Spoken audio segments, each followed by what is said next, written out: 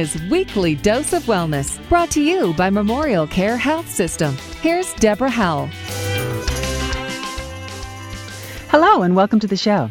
I am Deborah Howell, and today's guest is Dr. Jason Liao, neurosurgeon at Saddleback Memorial Hospital. Welcome, Dr. Liao. Thanks for having me. Such a pleasure. Today we're going to learn how to take care of our back, what good posture is, the long-term effects it can have on your body, and minimally invasive treatment options. Let's get going right away with the basics. Why is posture so important?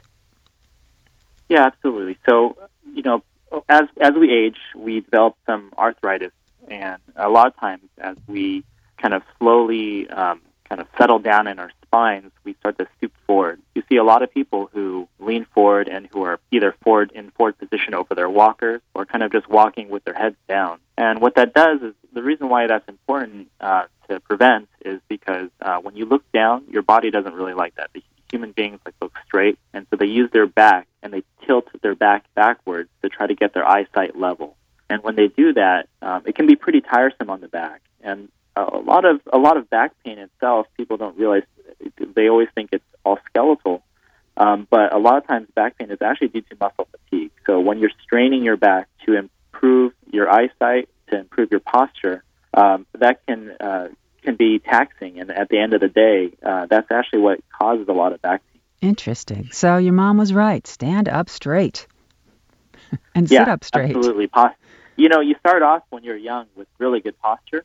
Mm-hmm. And then as you age, you just start to notice these small changes, and people ignore them. But a lot of times people don't really strengthen or develop their back. A lot of times people, when they work out even, they really just focus on their arms and their chest, for guys especially, and they don't really focus a lot on posture. Now that's kind of changing these days with Pilates, with yoga, and a lot of things that are focused on kind of getting our natural positioning of our necks and our backs. But, that's not something that people generally pay attention to, nor do they know the consequences of. Well, let's dig down even further. What exactly is good posture? So good posture, what we call a neutral position for the back, is essentially where the shoulders are brought back, so that your head and your neck are essentially parallel to your eyesight is parallel to the ground. So overall, I would say it's easy to remember what bad posture is. Mm-hmm. And bad posture is simply just stooping forward or hunched forward. So closing down the chest, putting your shoulders in front of you. That's kind of what poor posture looks like. So if you can just remember that, you kind of will remember what kind of good posture should look like. It's just kind of just sticking your chest out, bring your shoulders back. Shoulders back and down, correct? That's right. Shoulders back and down. Away from your ears. Anything to keep your head in an upright position. So just anything so you're not, when people walk, a lot of times they kind of look down, and especially these days with cell phones, iPods, and everything else like that, people are always looking down when they walk. They're texting when they walk. And over time, that kind of adds up. It adds to a unnatural posture. And what happens is, as you age, your joints get more stiff, your muscles start to contract, and then you get stuck in that posture. So people can actually, if they're not careful, they can get stuck in position. And so a lot of times that's why stretching is so important, and not just that, but developing the muscles of your back are very important, because when you develop the muscles of your back, it brings your back in a better posture, and your muscles contract naturally, so that it actually forces you in a better posture. You've actually, in the last couple of minutes, you've had me sitting up straighter and saying to myself, I'm going to get back into doing Pilates because it's so important to strengthen the back. That's right. Yeah, and and also strengthening and working out in the right way, because if you look at, for example, bodybuilders or anything else like that, they're working their chest so much that they actually they work themselves into a bad posture. Mm-hmm. And a lot of my athletes actually are probably my worst patients, because not only do they not really regard the effect of shock and of forces on their back, they just wear out their back. So, making sure that you do things that are less impactful, especially as you get older, is pretty important. Not lifting things that are too heavy. Those are all for the health of your back. Can you help explain the mechanics of proper lifting? So, proper lifting, basically, it's you want to use as many joints as you can, so that it's not just fully focused. The forces when you lift are not fully focused on your back, and that includes using your knees. It also includes keeping your back in a sort of upright position as much as you can, and then just not really lifting anything too heavy. I mean, as you age, you just have to be more conscious of that. Mm-hmm.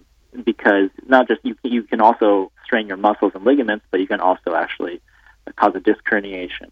Okay. And what happens in that case is you start to develop not just back pain, but also leg pain or arm pain. I guess those are called long-term effects of bad posture or spine issues, right? Yeah, that's correct. There's long-term effects, and then there's exacerbation, which are whenever you kind of lift things that are too heavy. Okay. And At what point is surgery necessary for spine and back issues, doctor? Initially, surgery should always be the last resort. The first things I usually refer my patients to are for injections and physical therapy, and even chiropractic or acupuncture, which are really not less traditional, but they have their utility. And those things are to alleviate pressure and to distract the back, to open it up. So, you start with conservative therapies first. And pain injections are basically medications they inject around nerve roots to quiet down inflammation. If you throw out your back, you probably have a pinched nerve root and the nerve root's inflamed. You can also do that, inject for arthritis. So a lot of times arthritic joints in the back. Your back is actually made up of quite a number of joints. So a lot of times those joints can be arthritic, just like your knees, just like your arms, and that can cause back pain. So sometimes you can use injections or physical therapy to try to get some of that inflammation down. Okay. Your spine is made up of muscles and ligaments, and so physical therapy can help strengthen your core and also prevent pain. But surgery is the last resort, but if all those fail, sometimes a lot of your nerves that are pinched are due to actual physical problems, and surgery can help decompress those nerves, or it can help to stabilize the back to give it more strength. And in this day and age, what surgery options are available to patients? So the surgical options depend on the origin of the pain. So that's usually why physicians or primary care physicians send me patients, is so that I can kind of find out and diagnose what exactly the origin is. Is it a nerve compression? Is it arthritis? Or is it muscle fatigue? Muscle fatigue is due to poor posture. The nerve compression is due to a herniated disc or some sort of compression on the spinal cord. And arthritic pain is just due to arthritis of the back. So depending on those, where the pain falls into, kind of dictates the treatment of it. And the treatment can be anything from a minimally invasive decompression of a nerve root for any kind of pain shooting down the legs, what's called sciatic pain, or the treatment can even go up to as complicated as a fusion, where basically you have a lot of arthritis in your back, and those joints rubbing on each other, the bone-on-bone rubbing, causes a lot of pain, and so you hold it still with a fusion. Okay. So that's kind of, in a nutshell, how we kind of look at how we treat different types of spine pain, which is not an easy thing to treat. Sure. And what should patients know when they're considering spine surgery? Well, you want to start with the smallest possible surgery, of course, and then the patients should have a good understanding of their imaging. When the patients come to my clinic, I look over all the imaging with them and explain to them why I think their pain, or what I think their pain is coming from, and why I think the treatment should help it. So they should really understand. They shouldn't just consent for a surgery or anything like that without understanding why they're getting the surgery. Right. So, and then they should also understand that as you get older, you have to start to think of maybe having smaller surgeries.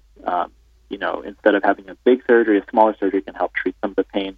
It's just a safer thing. Got it. Any other tips people can use to help their spine health? Bone health is important too. So, the simple things is people tell you to drink vitamin D, drink milk with vitamin D and calcium. That actually helps a lot, because when you have osteoporosis, which is a condition I see in a lot of patients that I see, they can get fractures because their bones essentially are very soft. And so mineralizing your bones with vitamin D and calcium, taking supplements for improving the health of the joints in your spine can all help. So Wonderful. Nutrition is important. Thank you so much, Dr. Liao, for being with us today. It's been great to have you on the program. Oh, great to chat. Thanks so much. I learned a lot. To listen to the podcast or for more info, please visit memorialcare.org. That's memorialcare.org. Sit up straight. I'm Deborah Howell. Thanks for listening and have yourself a wonderful day.